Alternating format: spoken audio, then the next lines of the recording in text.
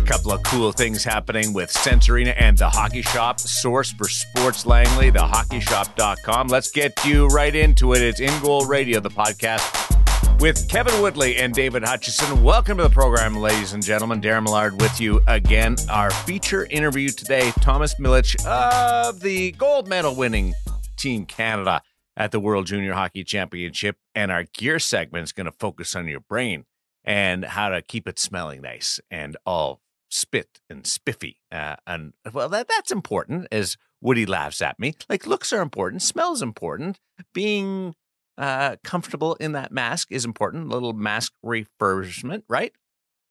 Look good, smell good, play good. Yeah.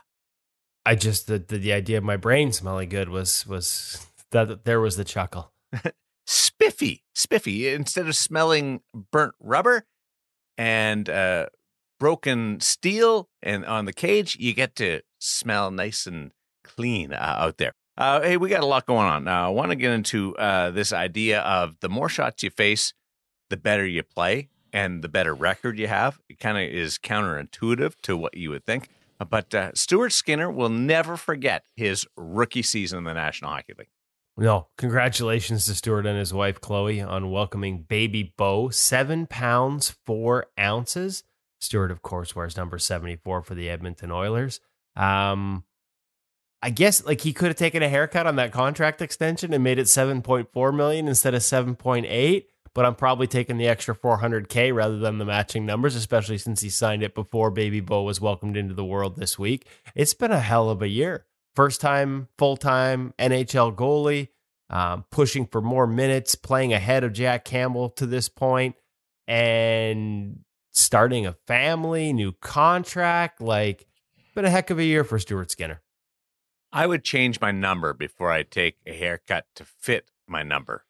Hutch? Yeah, I think I'd be willing to go to number 78 or number 82, or I guess I can't go all the way to 99, but I've been putting his name in the fan balloting that wraps up for the NHL All-Star game because I consider Stuart as good as anybody else when it comes to the next guy to join Logan Thompson at the NHL All-Star game in Sunrise, Hutch. I think your vote is probably the correct one and the one that I'd be using. I don't even know how to add to that, Darren. He's been having a fantastic first year as a rookie and earning more and more minutes. And wouldn't it be great to see two rookies there in the lineup together? Bet you that's never happened before. Oh, that's a good pull, Hutch. I'd be honest with you, like that's a tough one for the Pacific Division. Like, who is going after or along with Logan Thompson? It's like, and I'll give you another name, guys. I'll give you another name. How about Marty Jones? How about Marty Jones? How about the season that Marty Jones is having? And his numbers, I know they don't jump off the page. His adjusted numbers don't jump off the page either. The wins do. They sure do. And I think a lot of his numbers got crushed by that 9-8 game in LA. Remember, the Kings pulled their goalie and went Jonathan Quick, followed by Cal Peterson, who hasn't been in the league since. And Marty stood in for all 8 and got the dub. And I think his numbers really got beat up by that. At the end of the day, like, he's playing really well right now. It's not quite a UC Saros level heater, but he's making the saves they need him to make. He's been really steadying for a team that needed a steadying influence in goal. And I honestly, when I look at the comparables and I look at the underlying numbers around the Pacific Division and think of the All-Star game, man, Marty Jones would be a worthy participant. Well, unexpected in the Pacific Division when you look at goaltenders basically helping save seasons. Seattle and LA are both challenging for first place, but without Martin Jones, didn't see that coming, or Phoenix Copley, that was from left field. They both stepped in and done an amazing job. And Copley, like a guy that we know pretty well from the North Pole. We talked about it last week, the All Alaska game with him and Jeremy Swayman. It is kind of remarkable. You're right. And some of the biggest names, like obviously here in Vancouver, Thatcher Demko struggled at the beginning, and he's now, we're past the 6-week point. He's skating, but there's no timeline on his return. And Jacob Markstrom hasn't, a guy who was a Vezina Trophy finalist last year, and his numbers, are down well into the negatives relative to expected when I look at the clear sight numbers. So you're right. Jack Campbell too. Right? He's actually had the last couple starts after switching gear have been better for him. His numbers are starting to get better, but there's nobody in the Pacific Division that's near the top of the NHL. Let's put it that way. And there's a lot more guys that you would have expected to be in that conversation that are on the other end of that list, creating opportunities for guys like Phoenix Copley and Martin Jones. And hey, I think we'll give ourselves a little back pat here. We called Logan Thompson playing well at the beginning of this season. There were signs that he was capable of this. John Gibson, the last rookie goaltender named to a National Hockey League All-Star game. And for Jack Campbell, I don't know where you guys are on this, but he made a save the other day that was spectacular coming across. Glove stop. Everybody in the rink gave him acknowledgement. The LA Kings, 2 players, tapped on the pads and were joking around. And 2 minutes later, they went to video review and determined that the puck crossed the line in his glove. I don't think that should count. Goalie union card, that shouldn't count. You make the glove save and you hold on, whether the puck's in the net or not, it should be a stop. Hutch? Full stop. I agree with you. Those are beer league rules. If I make a spectacular save and you try and tell me the puck was a quarter an inch over the line, you better run for your life. Yeah. Good point. And I'd be right behind you. I'm always behind everybody because I'm really slow. But I've got the corollary to that rule, which is after making a spectacular save, the whistle should just blow immediately, because I did see, and I can't remember the goaltender, unfortunately, make a diving paddle stop fairly recently, and then the rebound went into the net. And that's just, that's not fair. It should be considered a showstopper and the whistle blows. The number of times I've been writing, like covering games, and here in Vancouver, I'm 20 plus years into covering a game, and I'll make a note after a guy makes a spectacular save, and you're like, oh, that's going in the story, that's going in the game story. And within a minute, the puck goes in, and you're like, that's not right. Oh man, it should still go in the game story, but you're kind of like, it's no longer as relevant because it didn't matter 30 seconds or 45 seconds later. It kills me because I want to highlight those beautiful saves. Well, you got to be UC Saros, and you got to stop them all. Oh my goodness. That's what you have to do. He is on a heater. I want to call UC right now and ask him how big the puck looks. It would be a short answer, but he would still give us an answer. Like what is it? Like in the zone? Like it's sort of a cliche, but he's in it right now. No, like another 38 on 39 against the Calgary Flames last night. We all know about the 64 save game. He followed that up with a shutout. Man, he just looks. He's making the game look easy. And yeah, interestingly and ironically, as we have Thomas Milic on as a guest, it really is hard for me to believe that you can watch UC Saros play like that and tell me that there are a bunch of teams, and I don't know how many, but I wouldn't be surprised if it's more than 10, that wouldn't even let their scouts submit a report on the guy because of his height. What do you think the turnaround was from the start of the season where he wasn't in top form to right now where he's facing a barrage of shots and is winning hockey games and trying to bring this team into the Stanley Cup playoff position?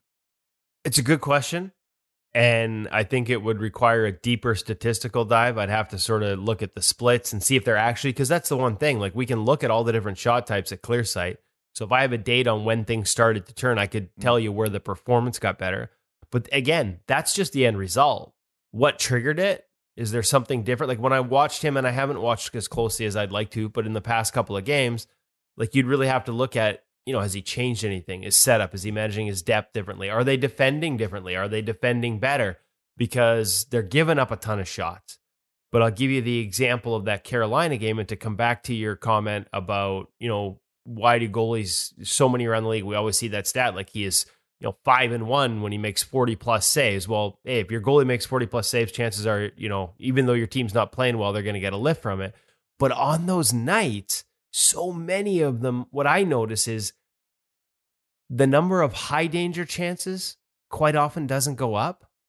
The number of low danger does. And in the case of that Carolina Hurricanes game where it was 67 shots by the NHL count, surprisingly, ClearSight had 63 because they find the NHL overcount shots on net significantly. That was only by 4. 40 of them were very low percentage. So if you have 40 shots in a night that now other than fatigue and maybe making a mistake mentally as the shots pile up, 40 shots that are like what I call 99%ers, and in this case, they're actually more than 99%, like 99.5% of the time you stop them kind of thing. it's a pretty good way to start feeling good about your game. That's a lot of touches where the result is a positive as a goalie, a positive trigger, a positive moment, a positive finish to that shot, a positive result. And I think that's why you see so many of these stats where guys that face 40 plus shots have these great records or they have these great performances, is because in a lot of those nights, they're stopping a lot of shots that frankly don't end up in the net very often. And they do little but build the goalie's confidence. And on the counterpoint, one of the reasons I think save percentage is going down around the league, and Carolina is an exception to this rule, more and more teams aren't taking those shots. They're not looking for those shots. They have goalie coaches in their ear saying, that's a turnover. Hold on to the puck, find something better, regroup, live to fight another day, and let's not just hand the puck to the other team with a shot that goes in 0.0001% of the time. Yeah, not just a turnover, but a chance to help the opposing goaltender get into a rhythm as well. So I can see Woody would not be the guy sitting in the stands screaming, shoot, shoot, shoot for his favorite team.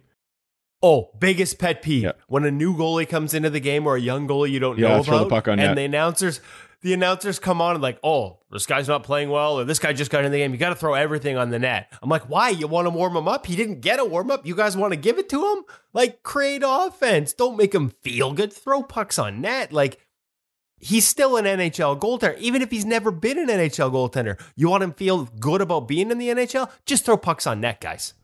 No truth to the thinking of just put him under siege and fire everything and he's not warmed up? I think if you've got some quality, that would be a good thing. But yeah, where's that line, and how can you even know that you're gonna do that? But why not have the guy just sit there and feel nervous for a little while longer before you generate some legit scoring chances? Freeze him out. Ready for you. Yeah, there you go. It's like the old NFL timeout before the kicker can go for the long field goal. Yeah. And Darren, it is a fair point. Like, I guess it depends what you're throwing at net. If you're throwing a bunch of easy stuff from the outside with little to no traffic, then no. But if you're putting the guy, like you said, under siege, there's chaos. He's having trouble finding the puck because, again, in the NHL level, it's your first time. Like, the pace and the difficulty of sort of tracking and finding pucks through bodies moving around all over the place, and the size of those bodies and the strength of them.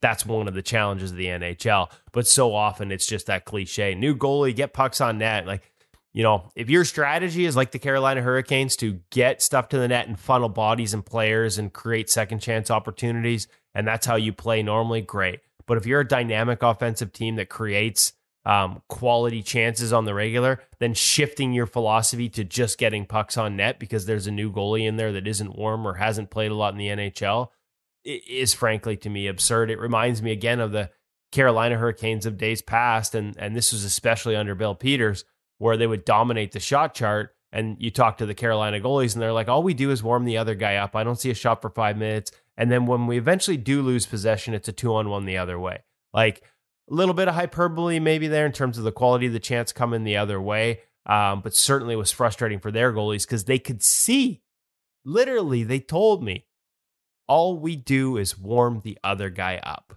And they could see it. So I'm telling you, there's something to it.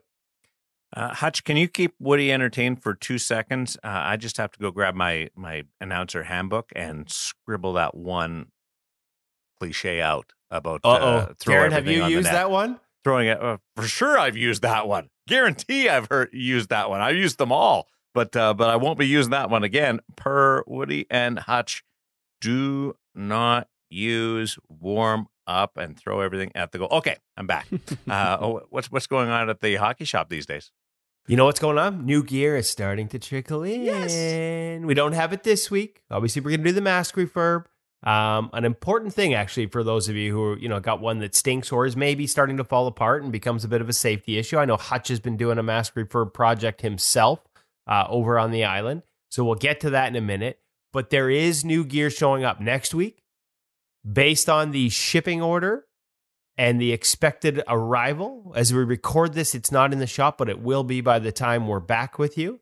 The new True PX3 is in the store and will be on the rack and available to check out and purchase and online as well. And that means it's time for us to go in and do a review. I already shared a little bit of the tidbit behind sort of some of the way that pad came about, with Freddie Anderson being a part of maybe not the design process, but his specs and his preferences leading into how that pad was built.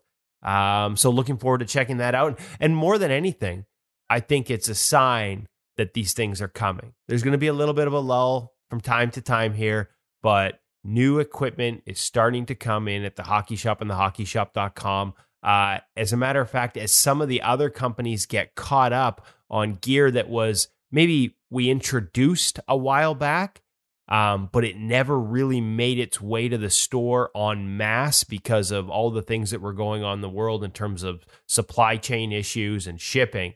There's a bunch of new stuff on its way. Warrior G6, a whole bunch of that. I mean, again, cool product we touched on once, but then it never really made its way into retail in large quantities. That's going to be in store as well. So lots of exciting things at the Hockey Shop and thehockeyshop.com.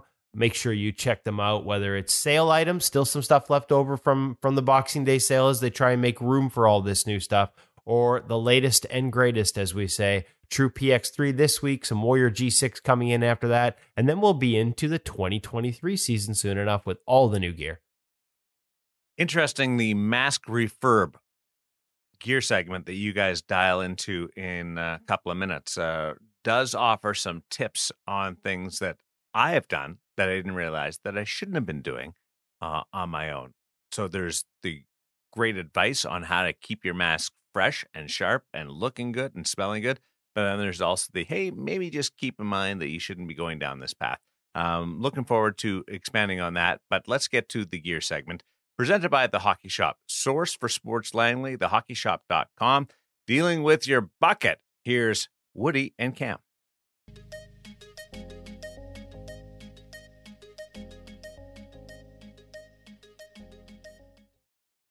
Back here at the Hockey Shop with Cam Matwiv to talk a little mask refurbishing. And there are companies that will do top to bottom for you. That's not what we're talking here. We're not talking about like pulling all the foam out and redoing it. Because, Cam, that's not really something say that you don't recommend it. There are stages where you can get away with it. But understand, folks, that if you do change the foams in a mask, those little stickers on the side that say you're CSA or HEC certified no longer apply. Correct. So there are foam kits here, replacement foam that they can buy, generic sheets from Nash that you can use to sort of replace parts. But if you're looking to do a full refurbish, change all the foams out in a mask, frankly, Cam, that's not something you guys sell. No, and again, it has a lot to do with the CSA certification for a mask and things like that. And usually when a mask is getting to that point that it needs to be refurbed, good chance it's probably time for it to be replaced. Yeah, and think about all the money that you spend as parents, as goalies, on sticks and pads and paint jobs and all those things. The reality is your head's pretty important, so keeping it safe. Like if the foam is literally falling apart, you've worn it so much, there's a chance that it might be time to replace it anyway. And yes, it is one of those things that obviously I have seen and it gets bad. But it's not only foam that can get grody inside of a mask. As part of your mask maintenance. That's part of this. So we shouldn't have called this refurbishing. We should have called this more mask maintenance. Some of the things that you can change, that you have parts for here quite easily, that will just help keep it fresh, help keep it lasting longer, and not get gross and start falling apart. And we'll start with the first one, strapping. I mean, the elastic, it soaks up sweat. It gets pretty gross. What are the different kit options you have in terms of the straps that attach the back plate to the rest of the mask? So one of my favorite ones, and the one that I'm currently installing into my mask, actually, one of my Pro Hidden harnesses. So it's the same, basically Nash elastic material, but it exposes your back plate. So say you have some paint on there and you kind of want to show it off a little bit. You still get that same 5-point connection, but you get to expose that back plate and show off the paint. So if you're showing off the back plate of your mask, that means you've got your back turned to everyone. So when you're fishing the buck out of your net, Cam? Nah, not quite. It's for all the people that stand behind me, for all those crowds of people that see my awesomeness when I play. So, okay, that's what it is. What are some of the other options you've got in terms of strapping, in terms of hardware kits that you can, rust is another issue on the bolts that hold everything together, cage to mask and things like that. Correct. So chin cups, bolts, things like that. So starting with chin cups as a replacement. Again, easy thing. that we have. Your chin cups get grody. Again, it's something that sits there and absorbs a ton of sweat basically as you're playing. Also your water bottle and stuff like that. Water's getting in there as well. So easy replacement, quick and easy swap out. While you're swapping that out, a good chance to check out the hardware for your mask all the way throughout. So I'm talking about their cage clips, screws, all that kind of jazz. Bauer makes an entire replacement kit. It's one of those things I actually recommend every goalie has within their bag. You never know when something, you take a shot off the top of the helmet or something like that, and you need to quickly swap out a screw or something like that. This might even be something that happens mid-game. So if you're lucky enough to be on a team that has trainers and things like that, this is something that you should be carrying or your trainer should have for you on the bench for sure. Coveted mask. It looks like you've got a kit from them as well. Correct. Chin cups. Interesting. One of the things we talked about, replacing it. Toothless Woody can tell you that chin cups matter. Have an article that's out just now talking about with NHL goalies. It's amazing how common it is for them to lose teeth. And most time it's because the chin cup has gotten a little too loose. The face is a little too close. So if you've got one that's just sort of started to fall apart, or it's got an elastic component to it, and that elastic has gotten stretched out, replacing it would be a good idea. Otherwise, as you move up the levels and the shots get harder, it is quite possible. As a matter of fact, I'm shocked at how often it happens, having talked to a lot of NHL guys that, frankly, I didn't know had fake teeth. Very, very common. Shot hits the chin. Bottom of the opening is close to your mouth. If there's too much travel in that chin cup, to borrow the phrase that Craig Anderson used, he's lost his front teeth 3 different times. It will pop up and knock your front teeth, maybe not out, but cause enough damage that they need to come out. So maintaining your chin cup, as much as Darren loves to rag us about making sure you have a dangler on there, maintaining your chin cup is an important part of mask safety as well. Yeah, there we go. There's one we didn't quickly mention too. Obviously, we got quite a few danglers there as well. If you're looking at your dangler, it's all scratched up. It's just like a player visor. If you can't see, that's a problem. Might be a time to replace your dangler as well. But what about the other one is headbands, sweatbands. Yeah. And you got some, you got Bauer, you got like all the stock ones, but you got any of them ShamWows? Moment. I think we're out, but I'm sure that's a cue to make sure that we're going to have some more coming back in. Reorder some, because I use that and it is beautiful. It soaks up so much sweat. All right, you heard it here first, our advertising man for ShamWow sweatbands. I like the ShamWow. Chop, chop. I'm all about the slap chop too. Don't make me do the full advertorial. Okay, Cam, so basically at the end of the day, there are a lot of different things you can do to keep your mask in best shape, which will make it last longer. Correct. There is also a fine line between what you can fix and what you can't fix. And as usual, the best way to get the answers is to call you and your crew, because they will give you the honest answers. Folks, I've been in here personally. I've watched parents come in. Oh, my kid's moved up a level. I want to spend $1,000 on the best mask. And Cam and his guys will be like, okay, but the adult mask and the level he's at, it doesn't fit. Like, they will give you an honest answer. I've watched him basically turn down a sale of a higher price product because it wasn't actually going to keep the kid any safer. They will give you honest answers about, whether that mask is savable, what things you can do to keep it fresh, whether it's time to just replace it. So give them a call if you've got any questions about mask refurbishing, about, the steps you can do safely, where that line exists in your world. The number they can get you, Cam? 604-589-8299 or 1-800-567-7790. And of course, you can always find them at thehockeyshop.com. Thanks, Cam.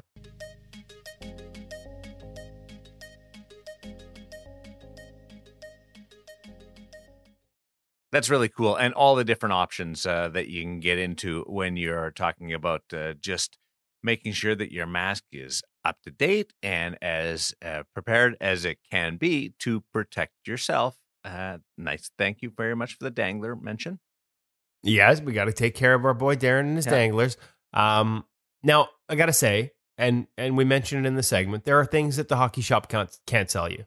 There are things that, and very legitimate reasons at times, that they can't recommend things. If your mask is toast, relining it. I mean, I've got one on the wall behind me that one of the coolest paint jobs I ever had. It's an old Eddie mask. I love the paint job. It felt bulletproof. I felt so safe in that. And it looks fine.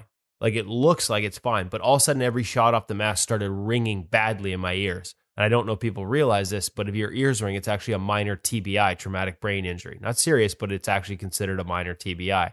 Once your mask if it's never rung before on shots and all of a sudden it starts ringing, Patty O'Neill, the Canucks' long-time equipment manager, told me it's probably compromised internally. There's probably a crack that's developed inside the mask. And so now it sits on my wall with all its pretty art. Courtesy, I think that one was of Headstrong Graphics. So thanks to them for the paint job. So it's hanging on the wall. But that's not one that a new foam kit would have fixed. That said, if your foam's just worn out and you're confident in the integrity of the shell, you can't get it from the hockey shop, but you can get foam kits. Hutch, you're doing one right now. I think you're using, I can't remember which company helped you with the new foam. So we don't want people to think it's not possible. But just be aware you lose that CSA approval, and make sure you're confident in the integrity of the shell before you replace that foam. But walk us through your experiences, Hutch. I'm not sure that I would take this step if it was the one and only mask in the bag and I had to rely on it for a season. I think I agree with what you and Cam were discussing in there, Woody, that with the amount of money that we spend on gear, to not spend the money on a helmet because you think you can eke another year out of it is probably not the smartest thing to do, especially if your son or daughter is playing at a high level, facing some extremely challenging shots and the ones that really hurt. But to be fair, I would even add to that I first purchased a pro helmet for my son when he was in Pee-wee, because there's nothing that can replace confidence and the ability to stand in the net and feel like you're not going to get hurt. So that said, back to the refurb guys, Matty has a second helmet, an older one that we retired and followed that advice and got him a new one. There's a special night coming up for his team. They're doing a country music night and bringing in a singer to do the anthem and a show at between periods. And he and a bunch of the guys are big country music fans. So I thought, you know what, here's a good chance to refurb the old helmet, because it's probably not a bad thing if you're lucky enough to have this luxury to have a backup around just in case something happens. So little investment for one night, and pulled out the old helmet, and it was in rough shape, boys. Like, everything was rusty, like you were talking about, to the point that I even had to get the Dremel out to cut a few of the bolts off. And so we got all the hardware out, we got the foam out. I didn't know there were these sort of foil-like linings inside the Bauer helmets, a number of strips, which I believe are there to reduce the sound from the vibration. So that was an interesting thing just to discover, pull things apart, see what's under there. So liner out. Put on the foil. Yeah, putting on the foil for goalies. And little trick in learning in the process. This was Junior's idea. I don't know if you've seen that pink solution they sell at Costco. I think it's this cleaning solution for just about everything. He took that and the magic eraser and went at the helmet, and that got off the old stickers really easily. Nice little tip. Got it nice and fresh, and we've sent it off for a wrap from our friends at Custom Cages over in Vancouver, and getting a nice wrap put on there. If anybody wants a wrap for their helmet, Custom Cages is a great place to go. Very affordable, dozens of options, customized to your team and everything. It's really cool. And we're putting a new foam kit in, and that's also done by a Vancouver-based company, Resilient Goalie Foam, and they've got multiple setups depending on your helmet. They've got multiple types of foam, depending on the type, even colors. And again, like I said, would probably make me a little nervous if I just said, hey, Matty, here's your helmet for the year. Let's try something with some new foam. But as a one-off, see how it goes, few practices and a game, it's a nice chance to evaluate this, and I'll get back to you on all of that. And it's a nice chance to have a little bit of fun for one night as we're preparing for a special night for the team.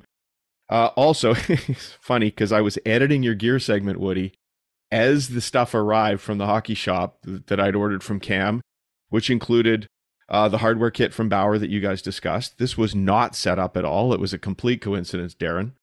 The hardware kit arrived. A new chin cup. Matty uses the Sport Mask chin cup. We happen to have a Sport Mask helmet here at one point. He took it off, put it on his helmet. He's never gone back. It's hard plastic with a liner in it. Yeah. I think just for comfort, he likes it. A little bit more like a football chin strap than anything. So we ordered a new one of those. And again, the harness that Cam was discussing that will allow you to see the artwork on the back plate. But it was in your chit chat that was not included with the gear segment that Cam mentioned. You don't get the backing to those screws. I'm pretty sure it wasn't in the gear segment, Woody. You can correct me if I'm wrong, but You don't get the backing for the screws because they're actually part of Bauer's liner, because the Bauer padding is effectively screwed into the helmet.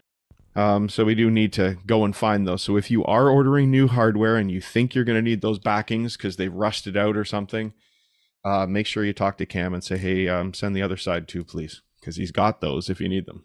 I am going to say that if you had to take a Dremel to your hardware, you either waited too long to do the refurb. Oh, way too long. Or as you said, because this isn't your main mask, it's not something you would send your kid out on a day day out basis. Might be one of those ones where you think twice about. And again, he's playing like junior already. For those of us in beer league, it's probably just fine. But just there is a line there, guys. And as we said in this gear segment, as Hutch mentioned, like really, you're gonna spend thousands. You're gonna like update your steel. You're gonna buy the latest chest protector every year, but you're gonna let your helmet wear down and wear out.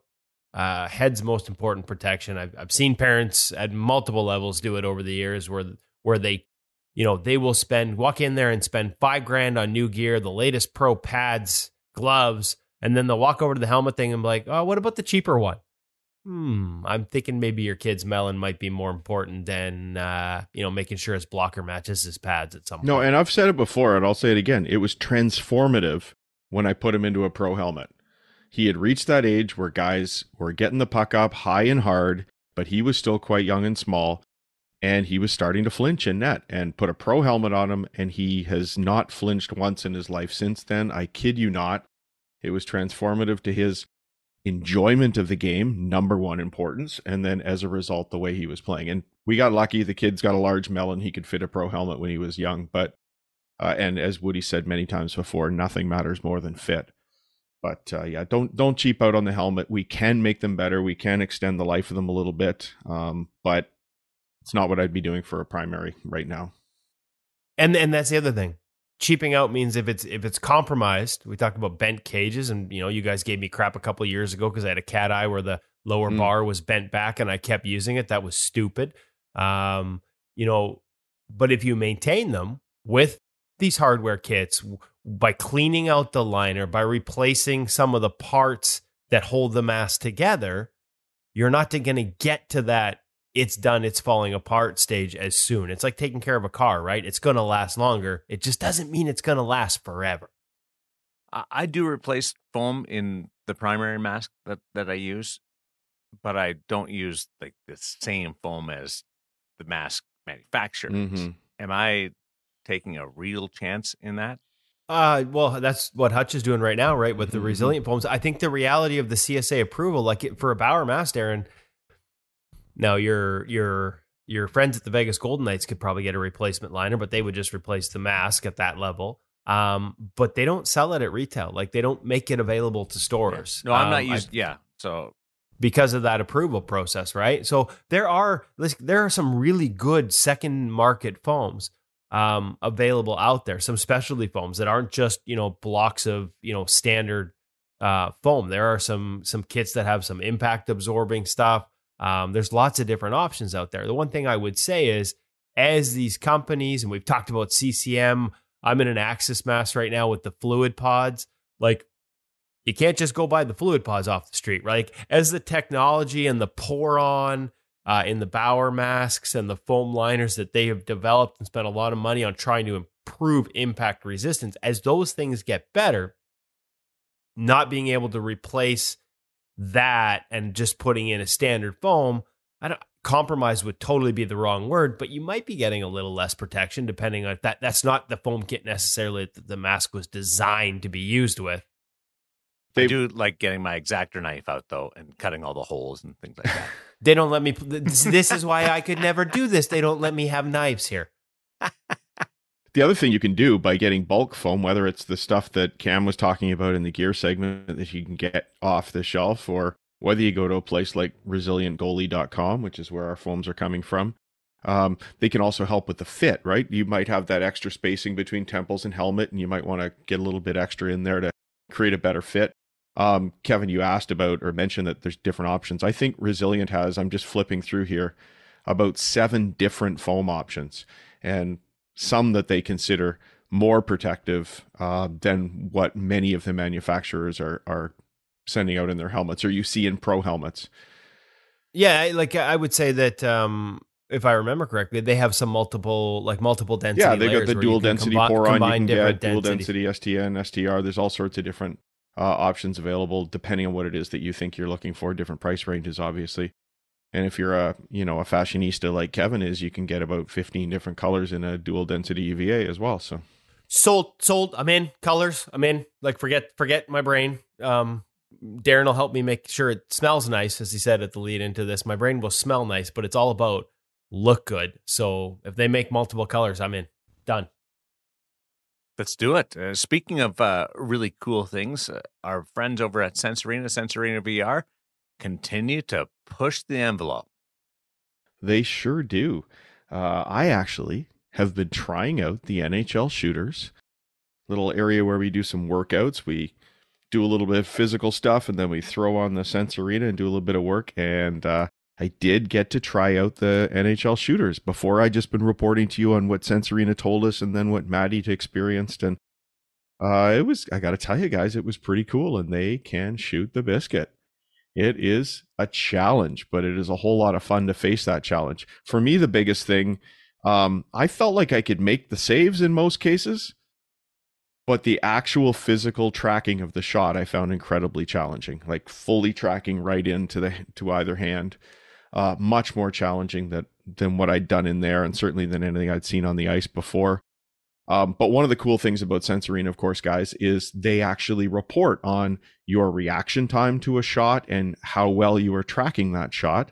I won't report those scores to you. I was 100% on my angles. Didn't need to move in the drill I was doing, but that's okay. But my reaction time and my tracking, not so good. But it's really cool that you get those exact analytics back after your drill so that you can focus on them and try and improve them. Very impressive. But the other thing that's happening with Sensorina, guys, just sort of celebrating the fact that they've got the NHL Shooters in there, is they're bringing a new competition to Sensorina users. Starting, I think it's next week, somewhere around the 23rd, 24th of January. They're going to be having an NHL Shooters Challenge, and then they're going to be having a special skills challenge. One challenge each week. Your chance to get in there, and there'll be gift cards awarded to the top 3 goalies each week in those competitions. So nice, fun way to get involved in Sensorina, to see how you're doing compared to other goalies. I can't tell you how cool it is just when you see names you recognize there. So, Matty did a drill, comes running in, and he's like, hey, I'm now ahead of, and he mentions, was it Drew Camesso? I think he got one place ahead of him, but I'm still behind another goaltender. All this sort of stuff is just a great way to get involved in the community and get training with other guys out there. So yeah, the opportunities that Sensorina provides for us are all fantastic, guys.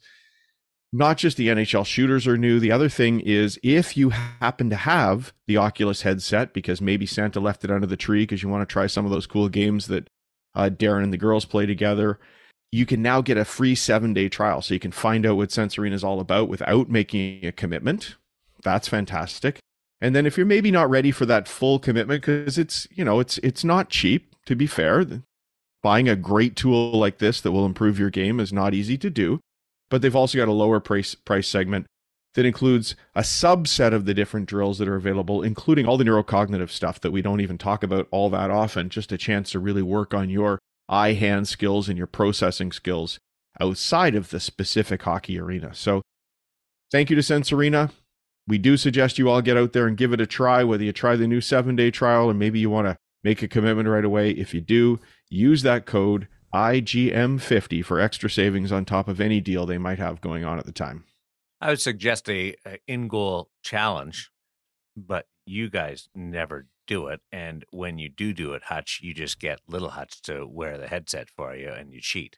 I don't cheat, but I do drag his stats down. Because it's all on his account when I hop on. Is it all on his account? Yeah. I haven't set up another one. That's good. That's Dad. really good.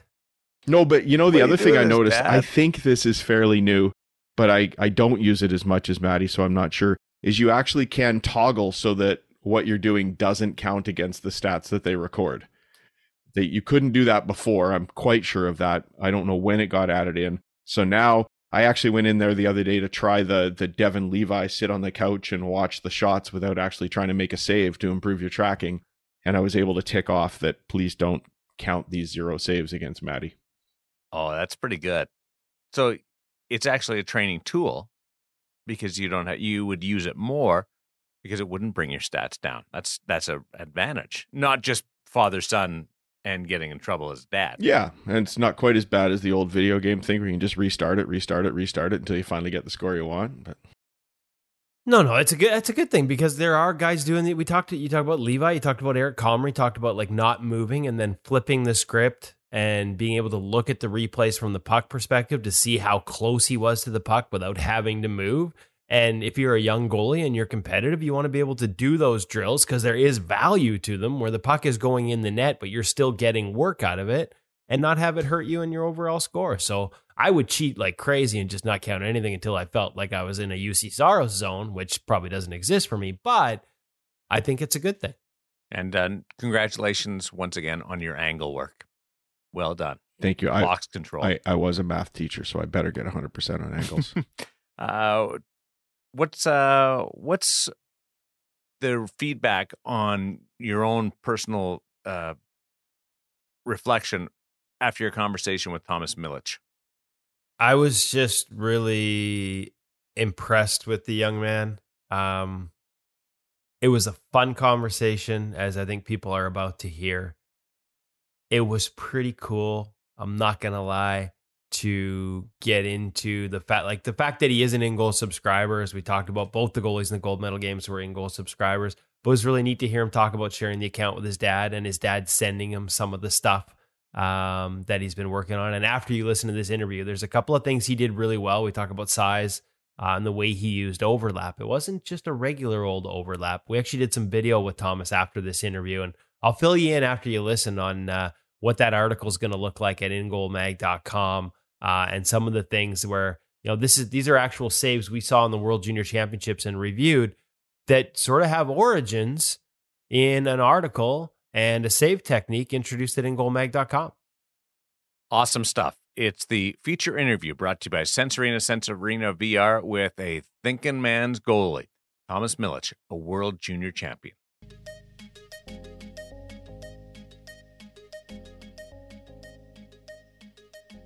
Incredibly excited to welcome to the In Goal Radio podcast. First time guest, but In Goal Premium subscriber. And this is, I believe, the third time in a row that we have had the World Junior Championship goalie join us on the podcast shortly after winning a gold medal. Welcome to the In Goal Radio podcast, Thomas Milic. Congratulations on an incredible tournament. I know you went straight back into a road trip and a tough road trip, a grinder of a road trip back east with the Seattle Thunderbirds afterwards. Have you had a chance to soak in everything that's happened yet? Yeah, no, thank you very much for having me on the show. I've been a fan for quite a while now. And yeah, like you said, off and right, that Eastern Swing road trip was, pretty grueling, not only on the body, but the mind as well. Just spending that much time in a hotel and, going right back to being on the road with the long bus trips. And, it's been tough, but I think I'm still trying to soak it all in back home now in Vancouver, Coquitlam specifically, and spending some time with family. And right when I got home yesterday, I had all the neighbors and a whole bunch of friends waiting for me at home. So I think just seeing all them, how happy they were to see me and how supportive they've been throughout this whole process is, really helping me soak it all in. We're like almost a couple weeks later here. Do you still? Is there still emotion when you see, especially when you go home and you see people that have been part of that process for you, part of that journey? And, I'm sure the family got to celebrate with you already, but some of those other people that haven't yet, to see them for the first time since such a big moment, are there still emotions there? Oh, totally. Yeah. Of course, I've been getting tons of texts, the last few weeks since the tournament ended, and, everyone congratulating me, but actually being here and seeing them all in person, just seeing how happy they were. And all the neighbors, especially, how supportive they were. It's pretty cool just knowing that I have so many people behind me supporting me. I mean, again, it is so fresh, but what are the memories that jump out the most? Like, if somebody asks you, I'm sure you've had it already, and I'll do it again, but the favorite memory so short after the tournament, what is the favorite memory, the one that jumps out, the moment that jumps out the most to you?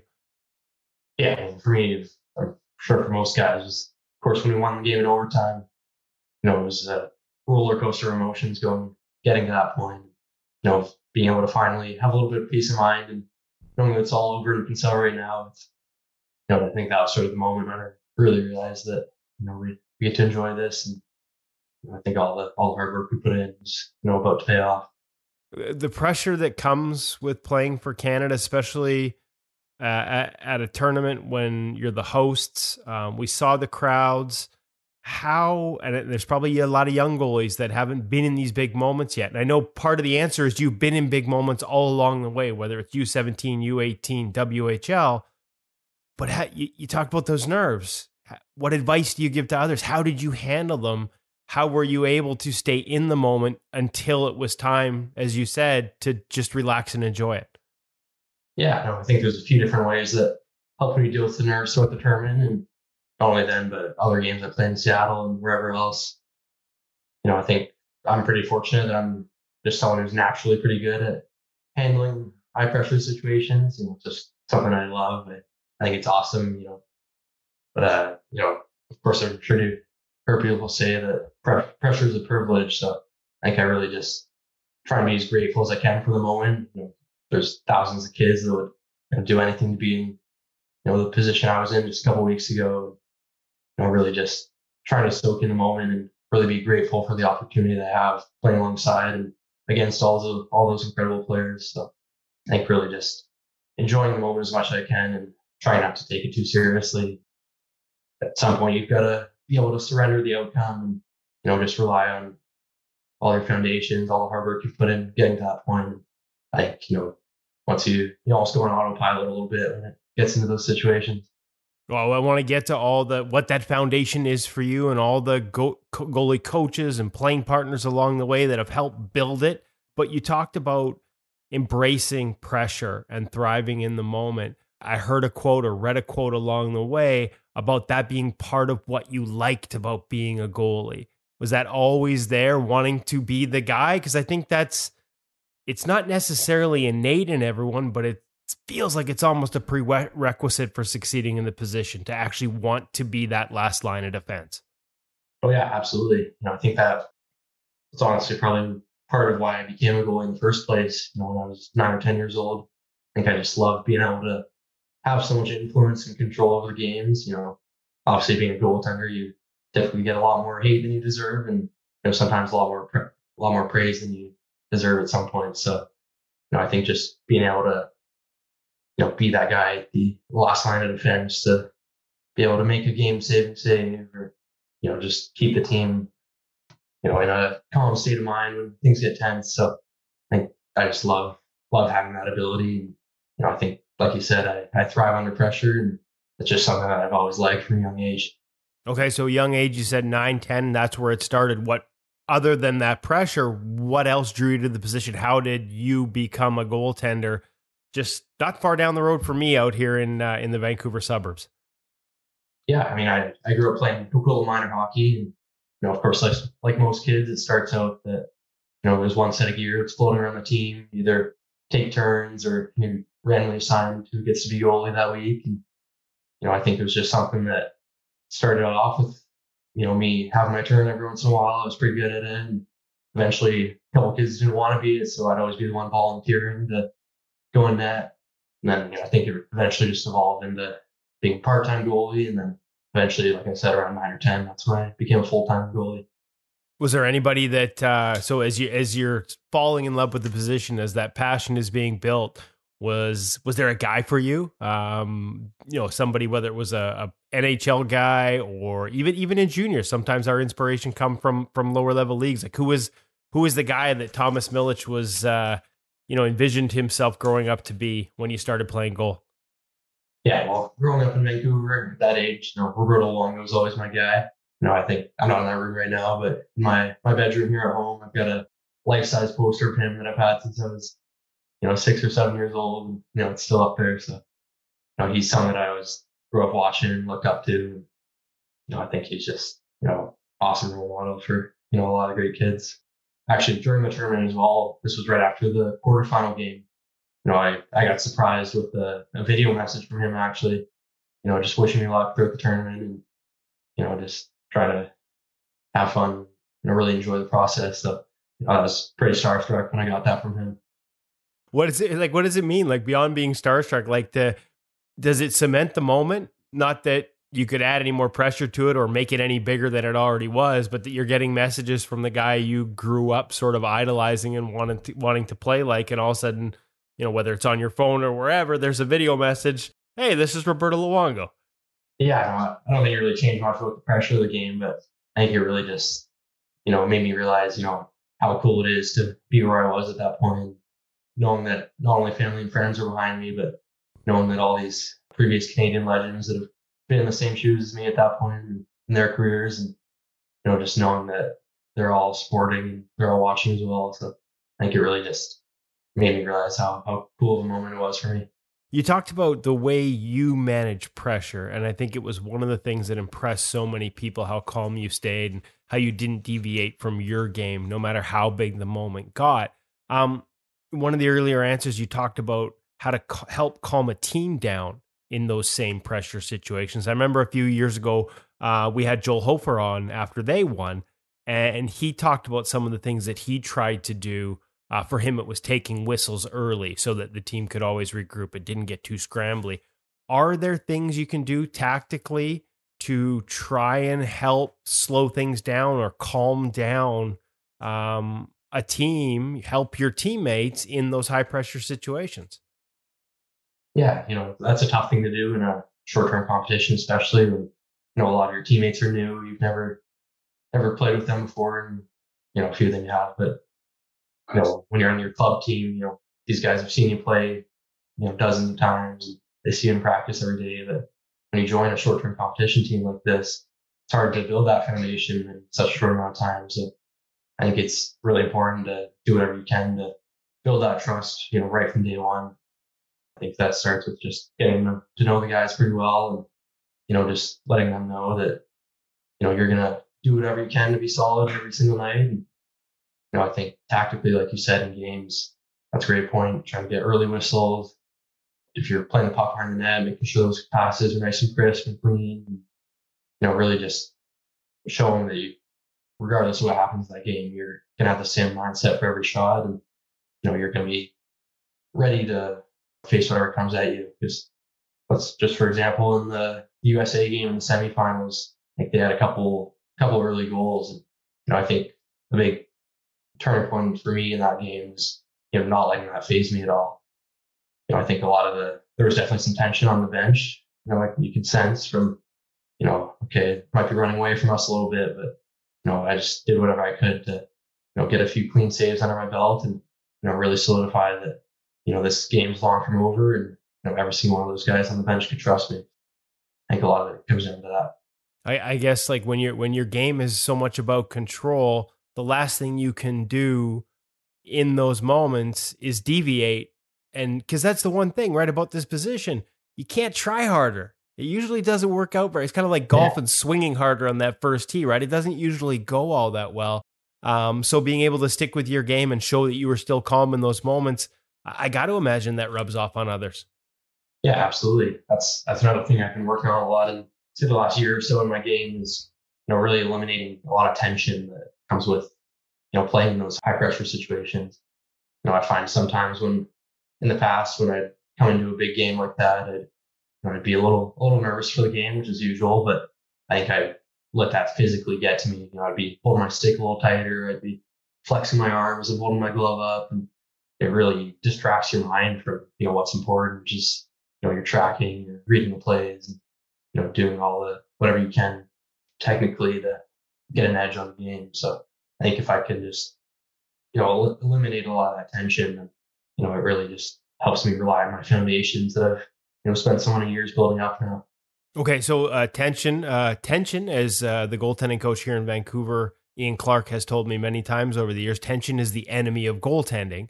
How did you have to find techniques? Was it more just, hey, I can't get too tense here? Or were there actual ways, maybe little tips or techniques that you use to sort of make sure you for some guys, it's breathing exercises. How did you get the tension out of your game? Or was it simply just recognizing that tendency and trying not to give into it? Yeah, it's a little bit of both. A lot of it was just, starting in practice, just trying to adapt my stance a little bit to, ease a little bit of that tension, just knowing that I can make the saves, a little bit of a looser stance, I guess you could say. Is that when you say, stance, sorry, Thomas, don't mean to interrupt, but like there's so many goalies, right? They want specifics, right? They're all listening. They all play the position. That's the one thing we get to geek out here, right? Like, so when you talk about stance, is that just sort of narrowing it up? Like I've seen guys literally sort of shake the hands out a little bit at times. What for you sort of releases it when you get into your set? Yeah, I think that's it. Exactly. Narrowing the stance is something I worked on a lot of as well. And, I think you can see right before face off in the D zone, you can see my glove shakes a little bit. I'll be kind of just shifting my weight a little bit from my left to right leg just to ease a little bit of that tension. And then from an in-game standpoint, there's a few things that I do, whether, it's breathing or have a couple of keywords that I like to say aloud as well, just to reset my mind a little bit. And we've heard that over the years, from World Juniors right up to the NHL. Some guys will write it in the back of their blocker. They'll write it on a stick. Can you share the words with us? And no pressure if you're not comfortable with it, but I'd be curious. Yeah, of course. There's a few things I say. One thing is clean, crisp, solid. Not really sure where that started, but I think it was my dad actually. When I was younger, he heard it on a podcast or read in an article about the whole having keywords idea. And, those 3 words really just stuck with me. It just, brings me back to my foundation and everything I have to work on. And, it really just helps me focus on what's important, having clean and crisp movements and, just being solid for your team every night. Love it. I love it. Sounds like your dad's been a big part of goaltending for you. Did he play the position? Did he help you as a coach when you were younger? Or is he just number one fan and supports you whatever way he can? Yeah, he never played, especially as a goalie. I think he was in some beer leagues when I was younger, but, nothing too serious. But, he's been great, right from a young age. He's been my number one supporter for sure. And, he's really just a student of the game as well. He's kind of on this journey with me as well. If he ever sees an article or a clip from a podcast or whatever, he'll send it over my way so I can read it as well. And, I do the same with him. He's just super interested about the position and, hockey as a whole. And I think a lot of that's rubbed off on me as I'm growing up here, really just having a passion for the game and, outside of the rink, just doing whatever I can to learn and, experience more about it. I love it. And now we know why his name and his email's on the In Goal Premium account with us. So he's reading right along with you, eh? Oh, exactly. Yeah. He was the one that got me into it originally. So yeah, I've been hooked ever since. Oh, I love that. That's a great story. So who else? We talked about how you got started. We've sort of walked through, and I want to talk about that foundation because I heard the quotes about how you just, you felt your game was in the best place it's ever been. But maybe let's rewind and talk about how you built up to the foundation you trust now. Who were some of your early influences? We talked about watching Roberto. I know Burnaby Winter Club. There would have been some Sean Murray in there. I saw some congratulations messages from him. Who are some of your biggest influences you started maybe getting more serious about the position after 10, 11, you became a goalie full time? Yeah. So when I was younger, of course, Roberto was my guy. Watched him a lot. And then, not a Canadian, but I watched a lot of Jonathan Quick as well growing up. I just loved how athletic he was and how fun he made the position look. So I think those were probably my 2 guys growing up that I like to watch a lot. And then, from a goalie coaching standpoint, I was pretty lucky to work with Pascal Valana a lot growing up. I always did his summer camps, and then I remember waking up at 4:30 on a school day to get out to the Richmond Oval to get on the ice with him for a 5:30 morning skate before school. And I think he was a big key in establishing that skating foundation as well as my tracking as well, which is a strong point of my game. I think he was just so detailed from a young age and really helped me establish a great foundation. Then, like you said, moving on to Burnaby Winter Club, we got a few great years of Sean Murray there. Same thing, he really established that foundation and solidified it. And I love working with him. He does a great job there. And from there, I've had a handful of great goalie coaches I've worked with. Just to rattle off a few, Matt Korchmar and Lyndon San Martino I've worked with the last couple of years. And they've both been great with, really tailoring to my needs as a goalie, really just doing whatever they can to help me succeed. A lot of names I recognize there for sure from the area, Pasco and Linden for sure. You end up going to Seattle, WHL, and I know there's been a change there, but we've done some stuff in the past, actually, ironically, through Hockey Canada, with a guy like Ian Gordon, who would have been there when you first got there. I know now it's Brad Guzda. Hopefully, I'm saying that right. I haven't had the privilege of meeting him yet, but obviously, he's doing a hell of a job too. What's that like when you get all these different voices, and you said you're building your foundation? Are you just trying to add pieces with each one? Sometimes that can be tough. You get different voices, and some guys want you to try different things. You're still a young goaltender. How do you approach that? Being receptive, but also sticking true to what you feel are your strengths. Yeah, of course. I think one thing that's helped me out a lot as a goalie developing is really just having an open mind with regardless of whoever you're working with. I've had some great coaches and some not so great coaches, if I'm being honest. And, luckily I'm a lot more great than not great. But I think everything that all these guys have to say holds incredible value. I think if you can just at least give something a try before totally shutting it down, I think you'll definitely be surprised at a lot of things that you might not think work tactically, but you end up adding into your game, and they can become a staple of your game eventually. So I think really just coming into the new coaches and new teams with an open mind, and really just trying to be a sponge. And even if it's not something you use in your game, you might be able to see other goalies adapt to it and see what works for them and what might not work for you. So I think it's just cool being able to be a sponge and absorb as much knowledge as you can. No one way to play this position. Can you give me an example of something tactically over the years? And you don't have to name names where you're at first, maybe you were like, I'm not so sure. And then you end up using it, maybe not even as a foundation, but something you still employ in your game that you might not have been as so excited about at the beginning. Honestly, something that's a huge foundation to my game now is the overlap, especially as a quote unquote smaller goalie. It's something that, really makes the game easy for me. And, when I first heard about it, it was, a super foreign thing to me. And, just not having that post to really grab onto with your arm. And, I just couldn't really tell what was behind me at first from a young age. And, the more I saw other guys do it, I was just seeing, how well it worked for them. And, just being able to adapt and add it to my game has really helped out a lot.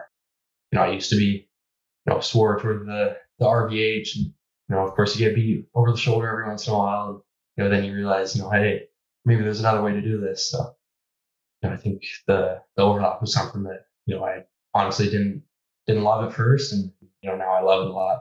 Okay, so interesting, because I had made a note that was something I wanted to ask you about, because I thought you used it really effectively in the tournament, and it was impressive. Again, it's not just about being able to overlap or being comfortable in overlap. I think like anything, because you still use a reverse and used it effectively, and it's a key part of most goalies' games in today's age. It's all about knowing when to use what, and I love the way you manage that. So walk me through getting comfortable. You said, when you're first introduced, like at what age, and how you built up that comfort through reps in terms of when to use it, when not to use it, when to use a reverse. And you mentioned size. Obviously, it becomes a part of this discussion no matter what in today's day and age with goaltending, as much as we sort of just cringe at it at times here at In Goal. And we'll get to that later. But how did it just overlap? How did it become a big part of your game, and why do you think it works good for you? And how have you adjusted your use of it over the years?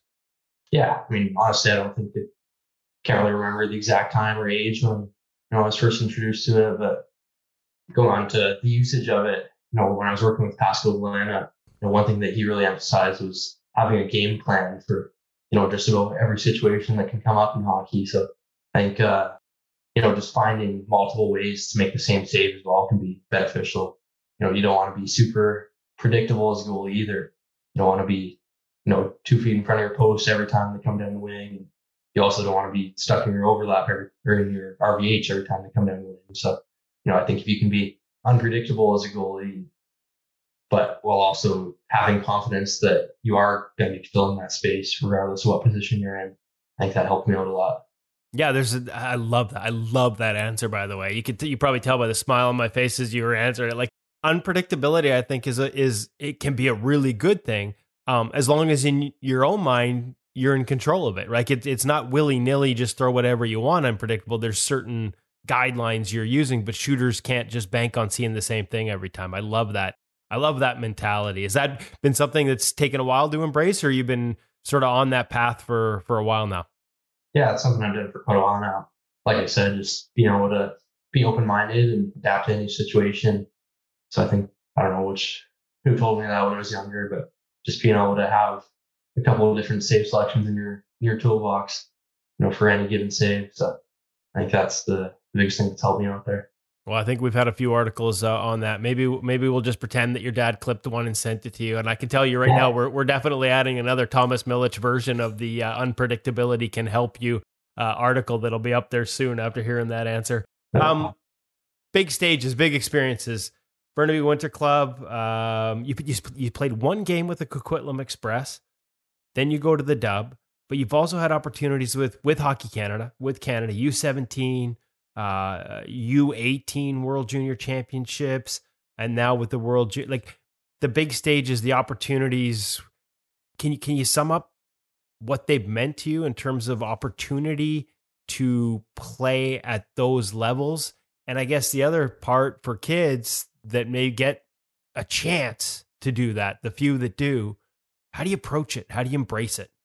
Yeah, I've been pretty fortunate to be, play for a lot of great teams, and especially the last few years here with the Hockey Canada program from U17s all the way until the World Juniors this year.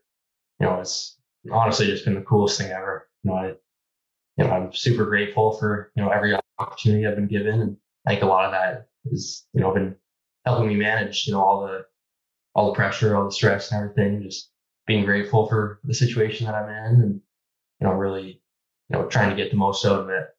So I think just, regardless of what team you're playing on, I think just being able to appreciate, everyone that's helped you get there and everyone that's helping you while you are there. I think that's really helped me manage, everything that comes with playing with those high experience clubs. When you get into those situations, quite often there's the support mechanisms can be like pretty high end, sports psychologists, access to mental coaches. Was there anything you took away? I'm guessing from a goalie coaching standpoint, as much as there's great staff involved, you're probably not changing your game in a short-term event, in a short tournament. But there are other resources, like I said, mental skills and things like that. Have there been other things you've added at some of those events where maybe you're not going in there and changing your game a whole bunch, but you're adding other pieces, maybe between the ears as much as between the pipes, beyond the experience of the event itself? Yeah, absolutely. Kelly Garb was the goalie coach this year at the World Juniors, and I know Benny and I absolutely loved him. He was great right from day one. He, really emphasized that he's not here to change our game in that short amount of time, but he in practice he's always willing to throw something out at you and see if you like it or not, and really just be supportive, but not try to change too much as well. And especially on game days as well, he kind of leaves us alone and lets us do our thing. But he's he was great for the whole tournament. And then from a mental side of the game, there's of course, like you said, Hockey Canada does a great job of providing support staff. They mental consultants and sports psychologists as well. So I think I really just try and absorb whatever I can from those people, especially in a short amount of time.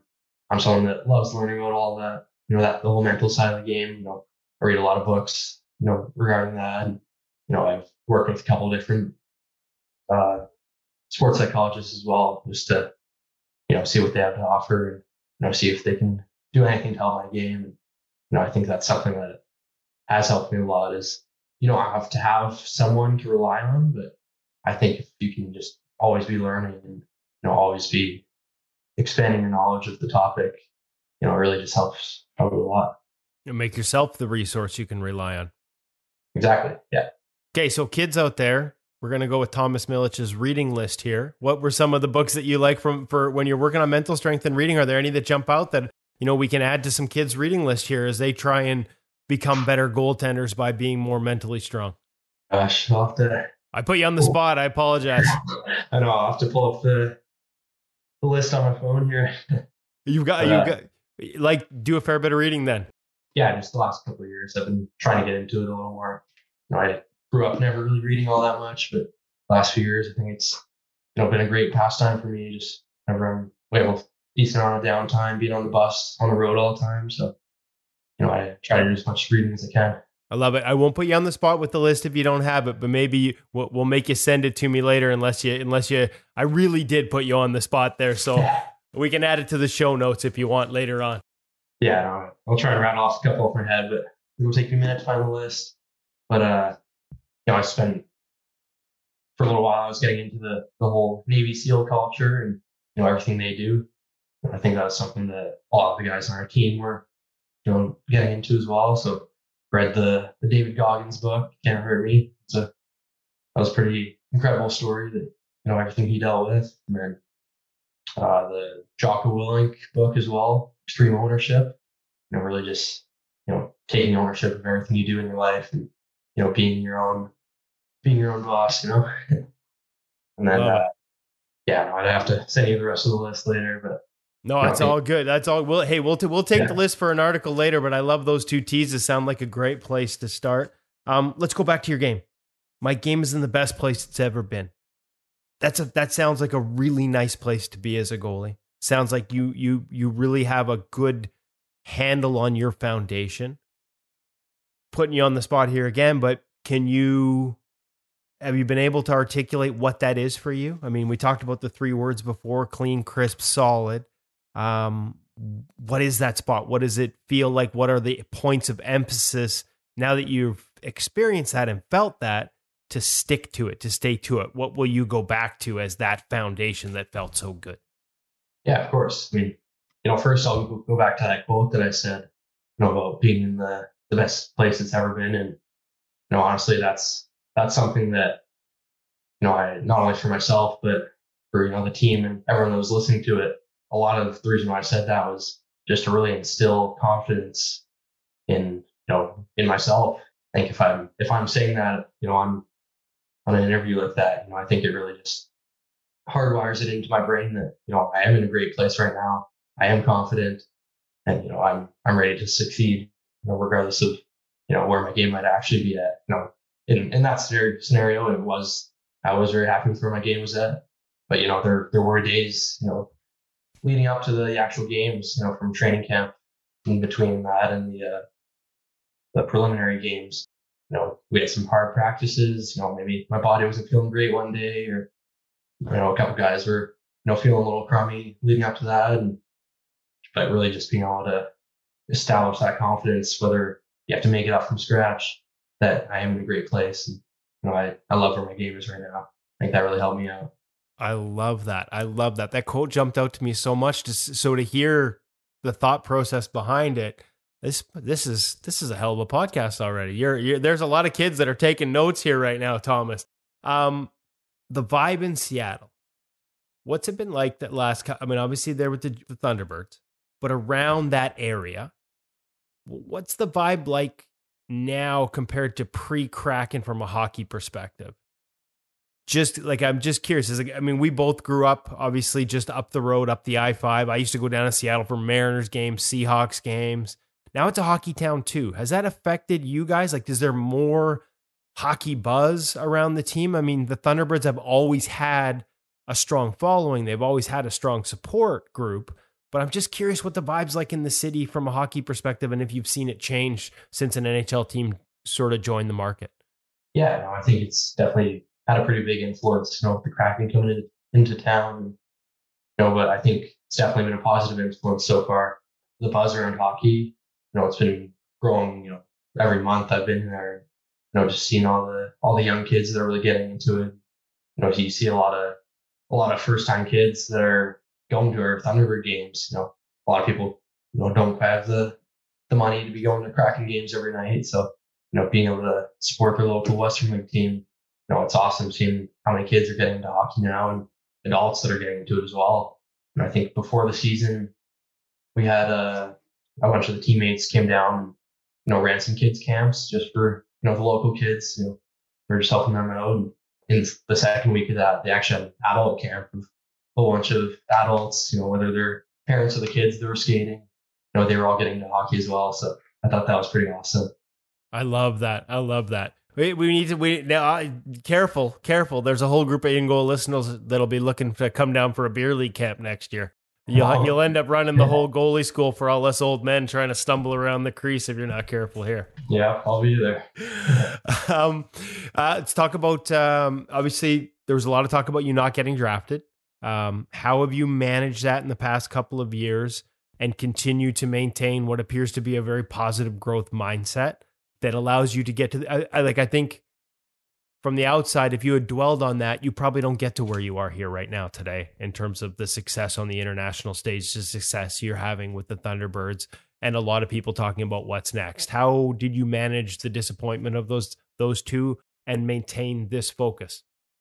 Yeah, I mean, of course, it was disappointing not getting selected, either of the drafts there. But I think one thing that really helped me out a lot before that was, really just going into the draft with a mindset of, regardless of what happens, it's not the end of the world. And even if you do get drafted, then, that doesn't mean you've made it. It really doesn't mean much at all. So I think really just coming in with the mindset of, it could go either way, having a plan for both ways, really helped me deal with, of course, the disappointment that came with it at first. And, honestly, I think it's been a good thing for me, right from that first time that I wasn't selected, it, really lit a fire deep inside me that, is still growing to this day. So I think it's really, really helped me, not only not worry about the draft, but, it's a lot of positives come out of it as well. Just being confident, wanting to win just that much more, and, wanting to grow as a goalie as well.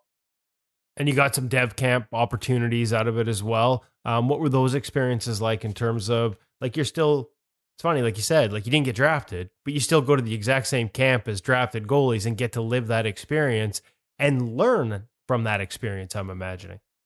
Yeah, of course. So the first time through the draft, I was invited to Seattle's camp. And unfortunately, I didn't actually get to go since I broke my finger, just a couple of days before the camp. So I was pretty bummed out about that.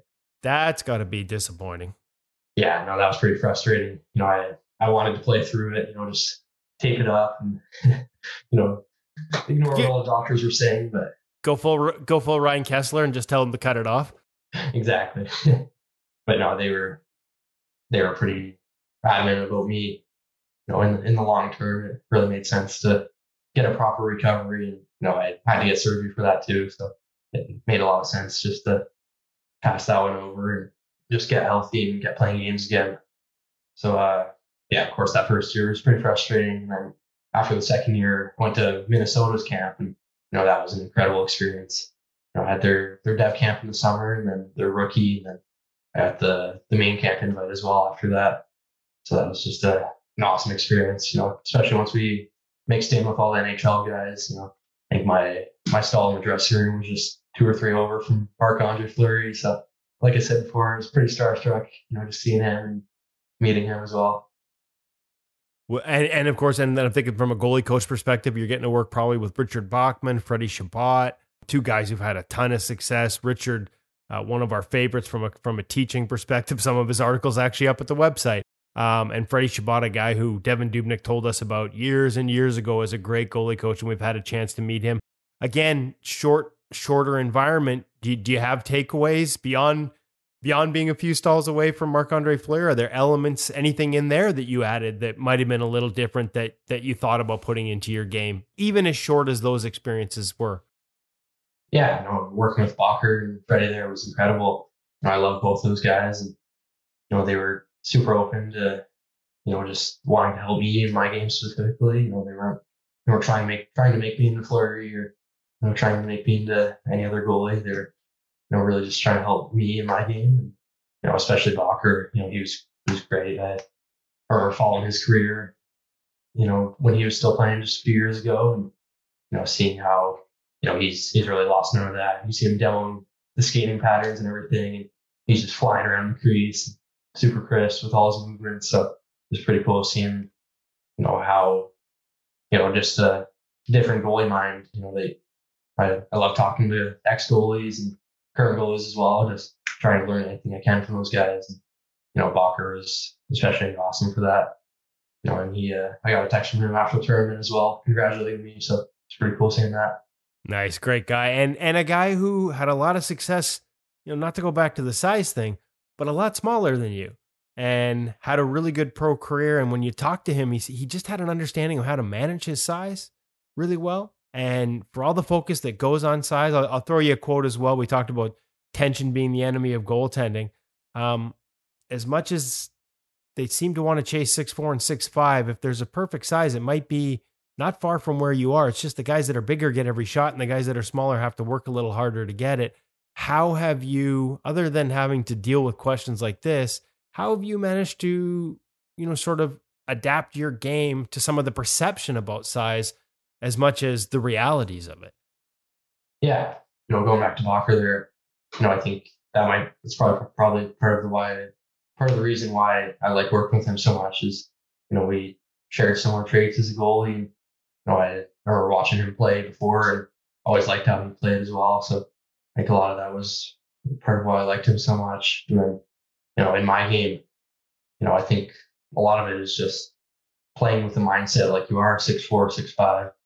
A lot of times you don't need to be that big to, fill the space. And, I think a lot of it, I make up more than enough, a lot of that size with, my skating ability, my ability to read and react to plays as they're developing.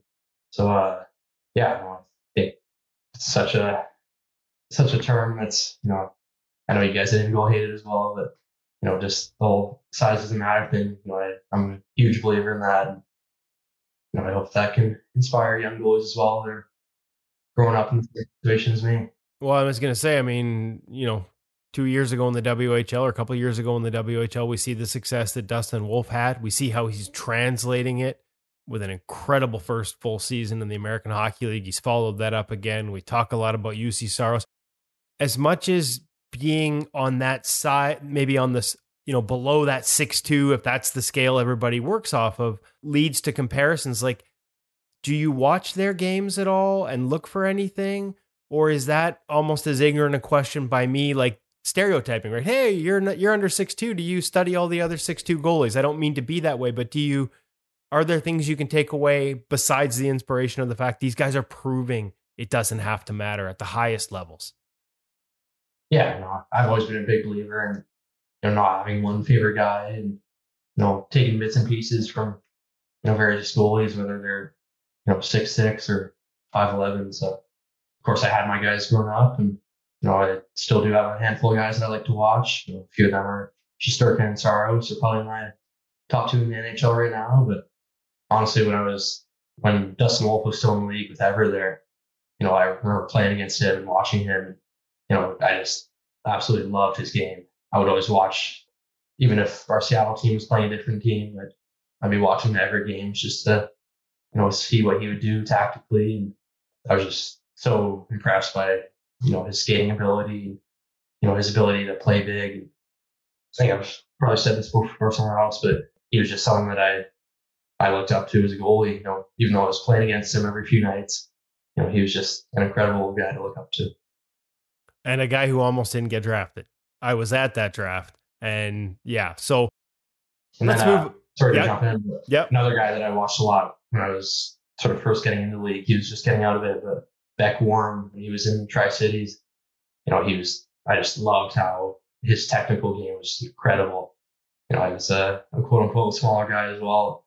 He was just the way he managed the crease and, just everything about his game was just so pleasing to the eye to watch. Another guy, actually, it's funny. I was just going through some clips from a camp up in Kelowna that we take part in, the Net 360 camp, and Beck was one of the guys up there working with Bacher. And I'm brain cramping on the Minnesota Wild goalie who is there up there with us right now. But so it's, small world, right? Small world. And the focus sometimes I think I'm with you. It's too much on size. So let's switch off of that. I have one last question for you because I'm famous for last questions. But as I'm looking through the photos, Thomas, Burnaby Winter Club, even I think the U17 tournament, I'm seeing Vaughn. Then into the dub, I'm seeing CCM. Now, Bauer. You have checked almost every box. I'm just waiting for the Brian set to show up. Yeah. Talk to me about gear. Talk to me about how it's changed over the years, and what you look for, what you're after, what you're looking for in equipment, and is that part of the experiment? Just like you're working and trying new techniques, and maybe the overlap wasn't there for you didn't love it the first time. How have you sort of moved through these different gear options? Because we're talking about not just different brands, but different styles of gear, and found something that works for you. Yeah, totally. I knew I was going to be asked this question. It's been switching a lot the last couple of years, but I think all of that, like you said, is just having an open mind and being willing to try everything. Pretty fortunate playing in the Western League.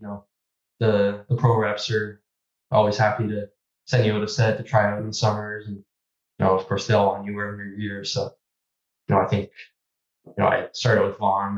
That's just what I wore back in the Burning Winter Club days, and then my first year or two in the dub. And I think I was just sent the CCM demo set in the summer. I liked it, and then funny enough, I changed my glove completely. It wasn't the comparable. It wasn't the comparable glove to the Vaughn glove I was using. That's it's actually pretty funny. So did you go? Where were you? 600, 590, 580? Where'd you go on the CCM glove? I ended up with the 600 CCM glove. Okay. But the reason I ended up with that was because I was on the phone with the CCM rep, and we were checking over all the boxes for the specs. We got the pads done. We got the blocker done, and then he asked me like, "What glove break do you want?" And I told him, I don't know that much about gear. I haven't really felt a CCM glove in a while, so I just told him, what does Wolfie use? Those were the words that came out of my mouth. He told me the 600. I'm like, all right, let's do it. I love it. I love it. And then, like, Bauer's a different style of gear. Was there an adjustment period there? I remember writing the first review when Odin first came out and talking to pros who said, like, it's a different feel on the leg. You have to tinker with your strapping a little bit and get it dialed in for your game. You got to give it a chance. You got to give it some time, because you might not set it up the same way, but you can achieve the same feel with it. Yeah, absolutely. I think another reason, why I have been so easy to switch gear or switch brands the last couple of years is, I'm someone who's really not picky at all about my gear. You could throw me just about any set in the world as long as it's close to my size, and I'd be able to throw it on and play with it.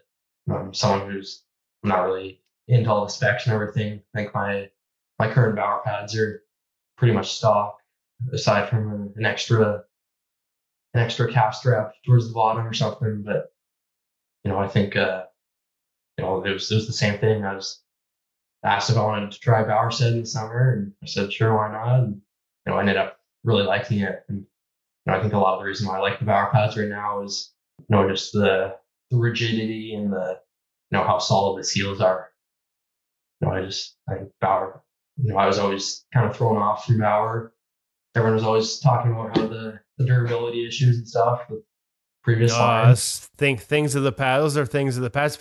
It's funny how that perception can get out there. We actually have a set here that we've loaned out to junior and junior A goalies to as they tried to make that adjustment and wanted to sample it. We've got to be well over 400 games and practices in this thing.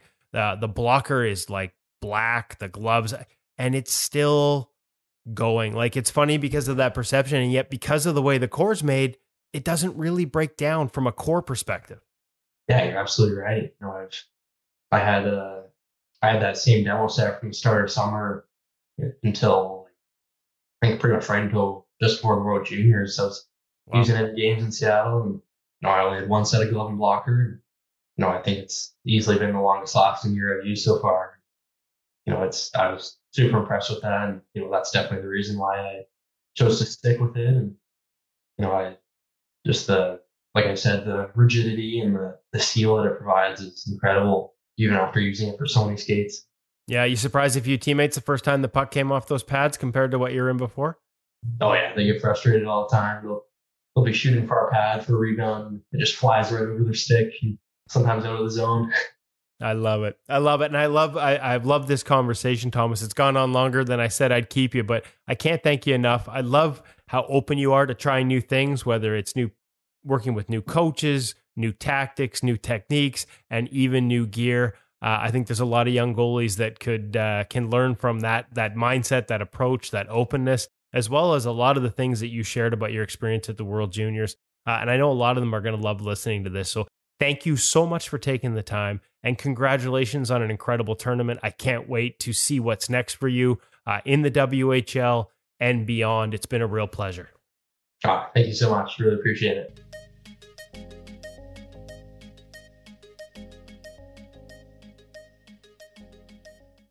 Yeah, that was cool. I didn't know him until this interview. I feel like I know him really well after listening to you guys have the conversation.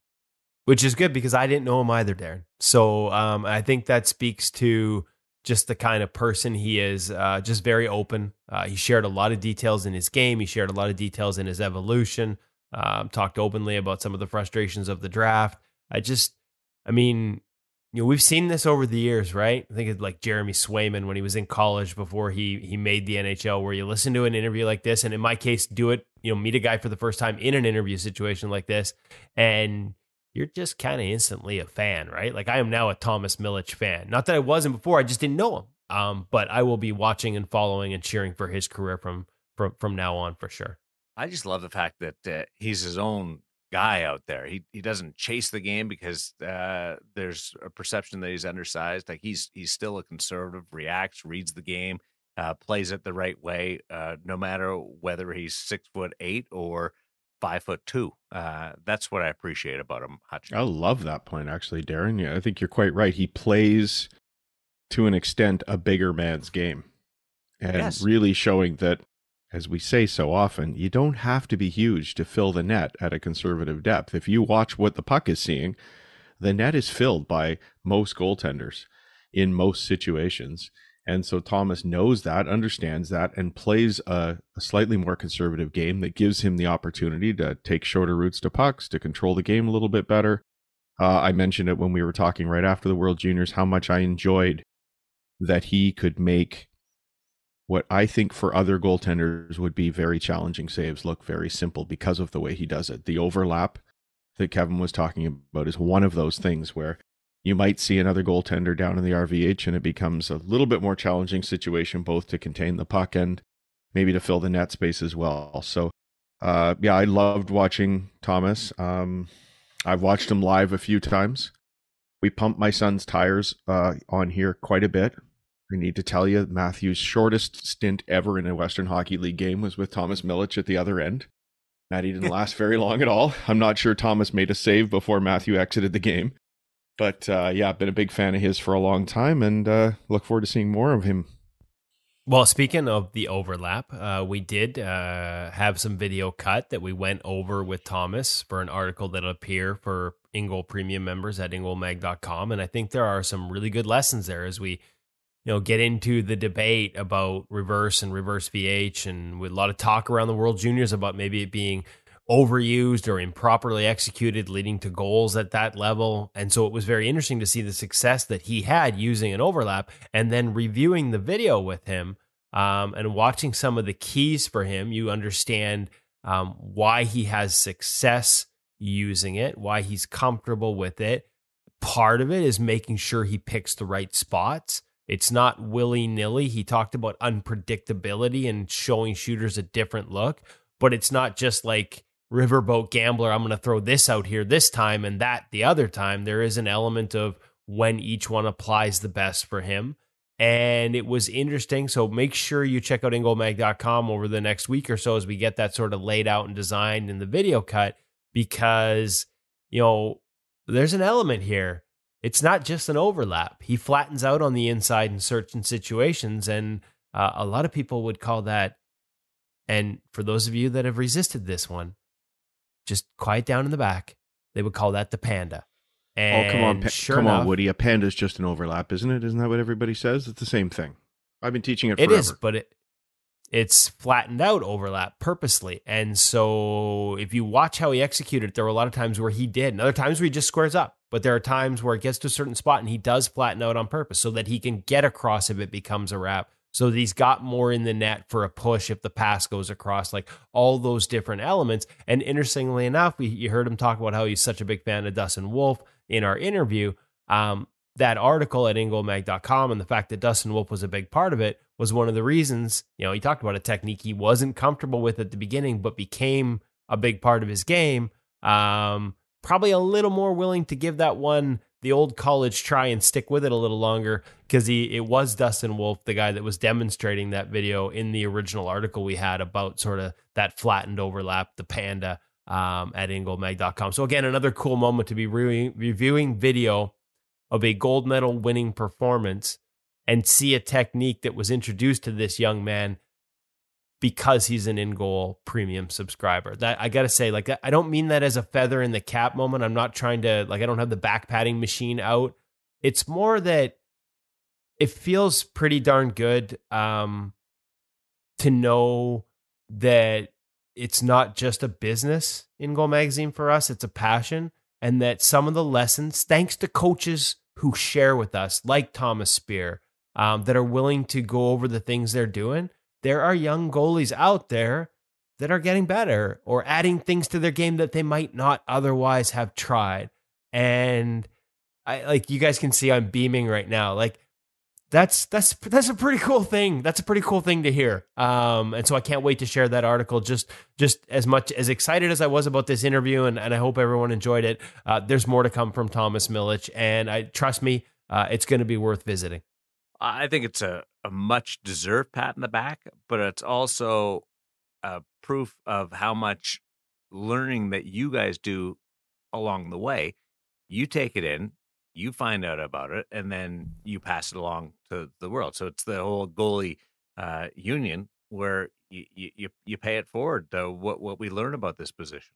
And I think the one thing I want to emphasize here is that it's none of that is possible. None of it.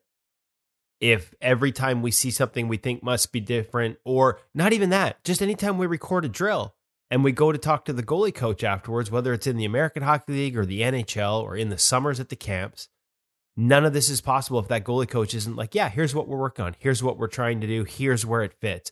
If they go into secrecy mode, and hey, I get there are some things you want to protect. I fully understand that. And some guys don't want to share anything. And I respect that because they work hard at their craft to stay ahead of the curve. But it's the coaches that are willing to share those tidbits. You're like, Thomas Spear is a USA hockey guy. And something that he shared with us helped Canada win a World Junior Championship. But he's still willing to share it with the world because we have international subscribers.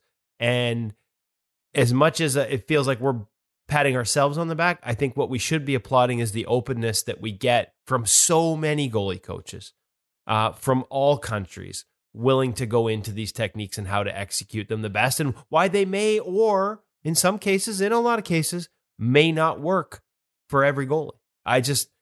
So thank you to everyone that helps us continue to make InGoal a resource that can lead to conversations like this. You know, it makes me think of another world that I was a part of for a while, which is scientific research. And if every scientist out there kept all of the information that his lab is working on private just for them, the world of science would never progress, right? The reason that we have all these great scientific breakthroughs in the world is because one lab does some work and then they report their findings to the rest of the world so that they can be worked on and replicated and then built upon. And so these guys being generous in sharing their knowledge and information with the rest of the goalie world allows other coaches to try things. They maybe tweak them a little bit. They maybe challenge them a little bit. And together, cliche for your book here, Darren, rising tide floats all boats, right? Everybody's going to get better together.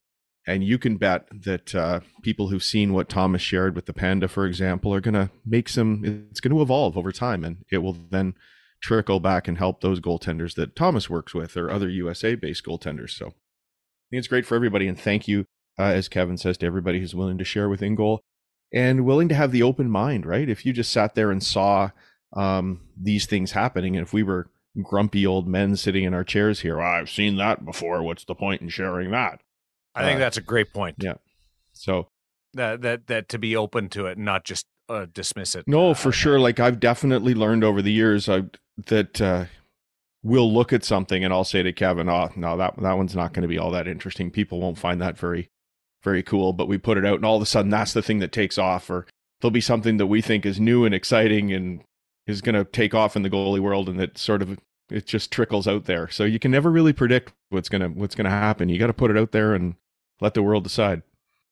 Well, and I got to say, you know what? Like as we're going down this road and sort of thanking Thomas Spear, in our old website, the original InGoalMag.com, before we revamped everything and went to the premium product, there's actually an article, and this might be like 8 years ago, with Charlie McTavish, who is now the goalie coach, goalie development coach, American Hockey League goalie coach for the Arizona Coyotes, Tucson Roadrunners, and Paul Schoenfelder, who's now the goalie coach for the Carolina Hurricanes.